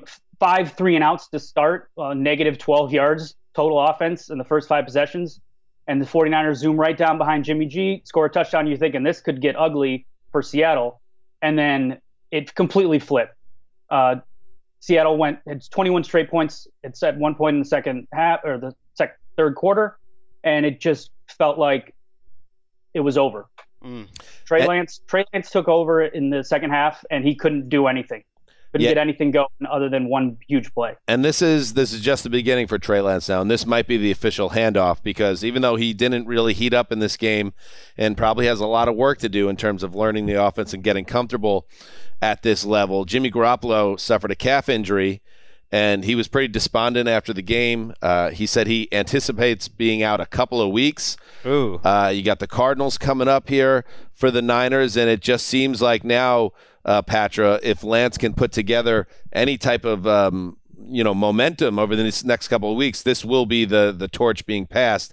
How confident are you that he'll be able to build off this game? Because there were some moments scattered in this game of positive nature for him. Yeah, when he saw the throw and he unleashed it, he's got a cannon. And he had 179-yard touchdown on a busted play. It's just he felt a little hesitant to me, like to pull the trigger. Like coming in at halftime, he just doesn't seem ready, like he was thrust into a situation that he wasn't ready for. The game plan didn't really fit his skill set. It kind of was like, oh, these are the 4 QB run plays that we have in the playbook for today, so we're going to run them. But it wasn't a Shanahan with a mobile RG3 quarterback that we saw. I mean, Shanahan said after the game he looked like a quarterback in his first opportunity. But I'm having RG3 flashbacks to his first opportunity and go like destroying the Cowboys and such. But that was with a week to prepare, and Shanahan did point out that this was the game plan for Jimmy G. It was Trey Lance behind center the whole time, and they were not really running the type of offense you would expect for Lance. It's a strange game because I'm just looking at the possessions and everything. Seattle had 7 3-and-outs. They only had 234 yards in this game. Explain that one for me. They got outgained by like 200 yards. Oh, yeah, when you have 5 3-and-outs to start the game, of course you're they only really had 2 good possessions. Because one of their touchdowns came after San Francisco imploding on special teams and fumbling a kickoff. And Wilson made a Houdini type play to get out of a almost sure sack and threw a touchdown, and that put them up 2 scores. And then they took the foot off the gas. And the next drive after that, they scored again, but it was thanks to a huge penalty. So, they really only had 2 good drives the whole game. The rest of it was 4 yards in a cloud of dust. Russ couldn't really get anything going. He had a lot of passes behind receivers. Guys weren't making plays. The offensive line struggled to block for the most part. Alex Collins was probably the most impressive Seahawks offensive player in the game. Wow. And honestly, that's what I saw. He was running through guys, and that touchdown that you called in the beginning. I don't think he was touched, and he just like bobbed and weaved his way to the end zone. He's a fun player to root for, given what his history. But overall, I would say the whole game was kind of like this kind of trippy experience because neither team looked like they were revving up for a playoff, to be honest with you. And I know that's, game script and the number of possessions and all that. And you said Wilson played a role in that as well in terms of their ineffectiveness. But I just wonder in like 10 years or 15 years when Russell Wilson is retired, will Seahawks fans look back and be like, I can't believe there's so many games when Russell Wilson threw 23 passes in the entire game.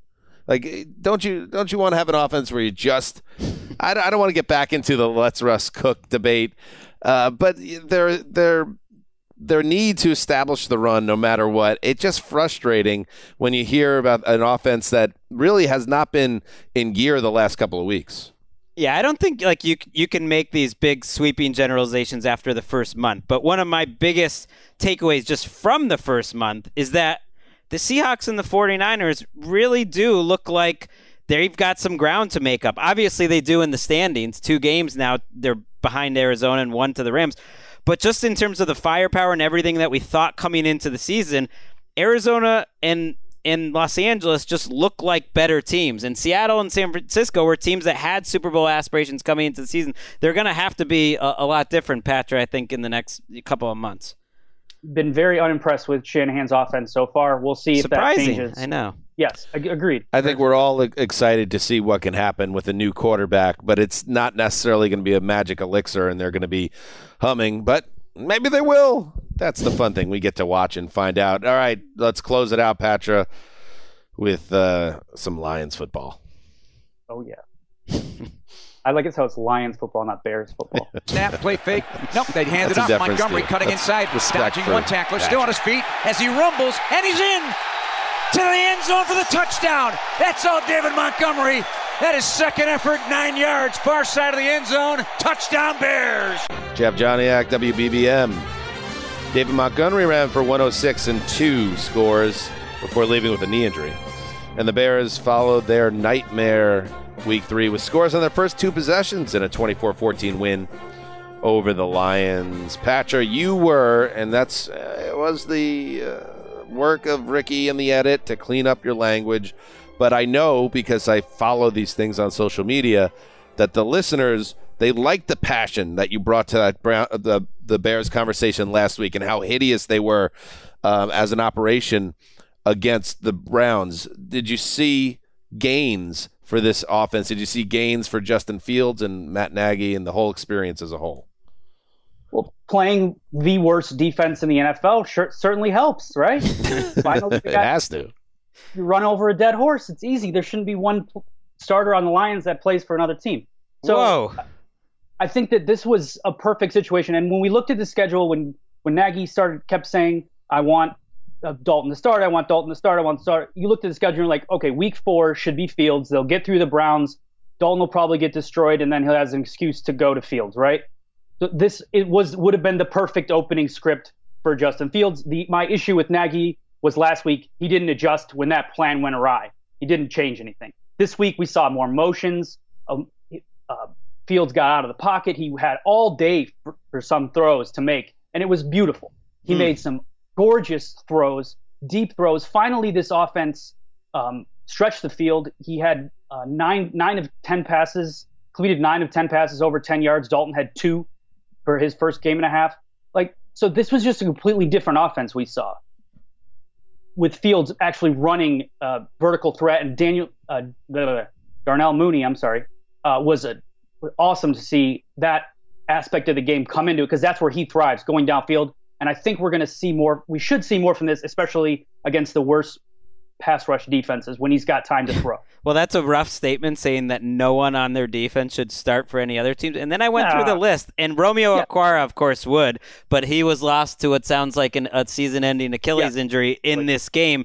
And then I went through the other 10, and you could make the argument, Patra. You really could, which is absolutely crazy. I found it funny that it was a better day, a more sensible day for the Bears offense, and then after the game, there's still so much negativity. Montgomery gets hurt for the Bears, and then Nagy has to answer these questions about Bill Lazor now calling the plays, and you could tell he was getting upset about it. Who's getting the credit? And he was like, well, it still goes through me. And then he also said, well, and I'm not going to answer any questions about who's calling the plays anymore. That's not what you want on a winning day. That is tough. It's not what you That's want. his own fault for playing this whole game where I'm not going to tell you scheme. It's his own fault. He's buried himself multiple times. He had a chance all week to say, starting Fields, we have confidence in this kid, and he didn't take it. He's just made every wrong decision there is. This game doesn't change that. They looked good against a bad team that kept shooting themselves in the foot the whole day. If we want to flip to the Lions and how you can get inside the 10-yard line in your first 3 drives and score 0 points because you're that type of team. Jared Goff has 2 fumbles, and then he throws it 35 miles in the air over a guy's head on 4th down. And that's the kind of game it was. I just think what my main takeaway is Justin Fields showed what kind of player he can be with his arm, with his elusiveness. He only got hit 3 times. Sacked once. So this was the type of game that you wanted to see, not the last week game, you statuesque in the pocket.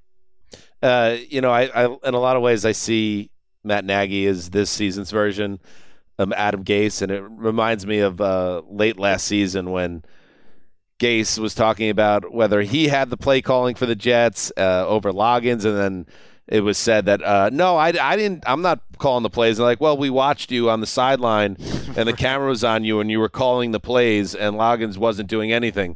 And he's like, hamana. It's that's where the Bears are as a team right now, just waiting to move on to the next coach. It feels like sometimes.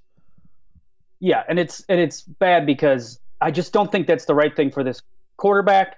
I don't know. I'm giving the next 4 or 5 weeks. You're 2-2, Bears fans. I know it's a lot of negativity, but you are 2-2. It's true. And you have a good quarterback. You finally have a freaking good quarterback if the coach can just figure out how to use him properly the rest of the way against good defense. All right, K-Pat. Thank you, buddy. No bleeps needed. All fire. No expletives. Thanks, dude. Tried. See, you were being nice to Ricky. She was being nice to you, trying to lock up your Lions, and just like I love all the love in the air. To love it. Oh, Rick.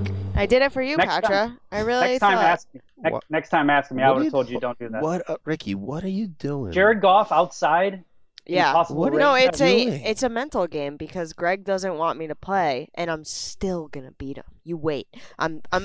What do they call it when you in Ted Lasso where he's like, you never asked me if I played darts. Yeah. You never asked me if I play locks, so you just wait. Oh wow. Are you talking trash with being at 0-3? Yeah, this is I think you were 5-15 last year or something like that. A coin flip would do better. I think it's getting to the point where we've seen enough, Erica, to know that you're really bad at this. I try to pick with the smallest spreads. Don't. No, there's no victories in that. Just try to get it right. Stay within, as long as you stay within 7 points of a favorite. All right. Start being a little more conservative because this isn't working. Taking the Lions on the road is just no way to live. It was a popular pick this week, but it didn't well, work. let's show you what the popular popular pick opinion leads you sometimes. All right. Thank you, Patra. We love you, Patra. Appreciate Thank you, Ricky, for everything today. All right. There it is. The week that was Greg. What a week. This week that is upon us now is our trip to London, England. The Around the NFL podcast returns to the UK for the 3rd time. It will be me. It will be you. It will be Ricky Hollywood.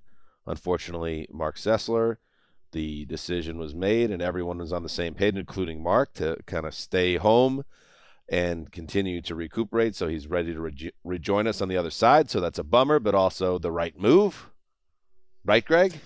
It is the right move. No, I'm just thinking about Mark, and I'm thinking about like he's gonna get in fighting shape, the best shape of his life, and we're gonna close this season strong with him. And we'll miss him, of course, over in the UK, but we'll have fun. We'll have fun, and yes, we're gonna be doing all the fun stuff. We're gonna be at the Jets-Falcons game. We're gonna be at Sky Sports. We're gonna have not one but 2 live shows. One's already sold out, and there's one more late show that's still for sale. If you want to get tickets before those disappear, the topsecretcomedyclub.co.uk. You'll find us, the 9:30 show. Go get tickets and meet us, Heroes fans, interfacing, Greg. That's what we look to do, interface. Some Q&A. I'm great with the interfacing. Oh, yeah, absolutely. All right, Ricky, you okay? Everything okay? Yeah, I'm good. With the Patriots and everything, you're okay? Yeah, thanks. Thanks for checking in. Okay, good. What about that other guy? What's the guy at the top of the show? The Haughty? What was his name? Shook? No. Nick Shook, not Nick Shook. The guy from the NBC, the fake fan.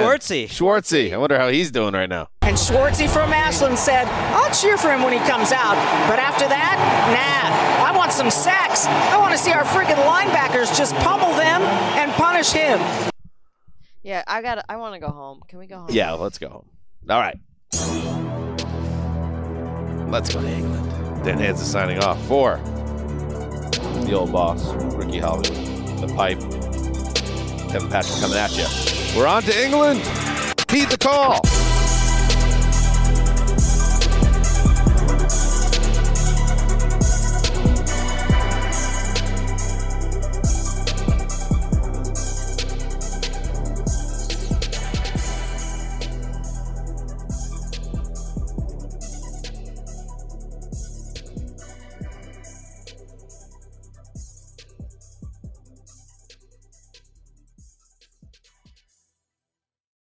You go into your shower feeling tired, but as soon as you reach for the Irish Spring, your day immediately gets better. That crisp, fresh, unmistakable Irish Spring scent zings your brain and awakens your senses.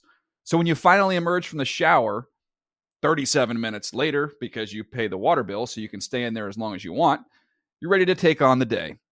And smell great doing it. Irish Spring Body Wash and Bar Soap. Fresh, green, Irish. Shop now at a store near you.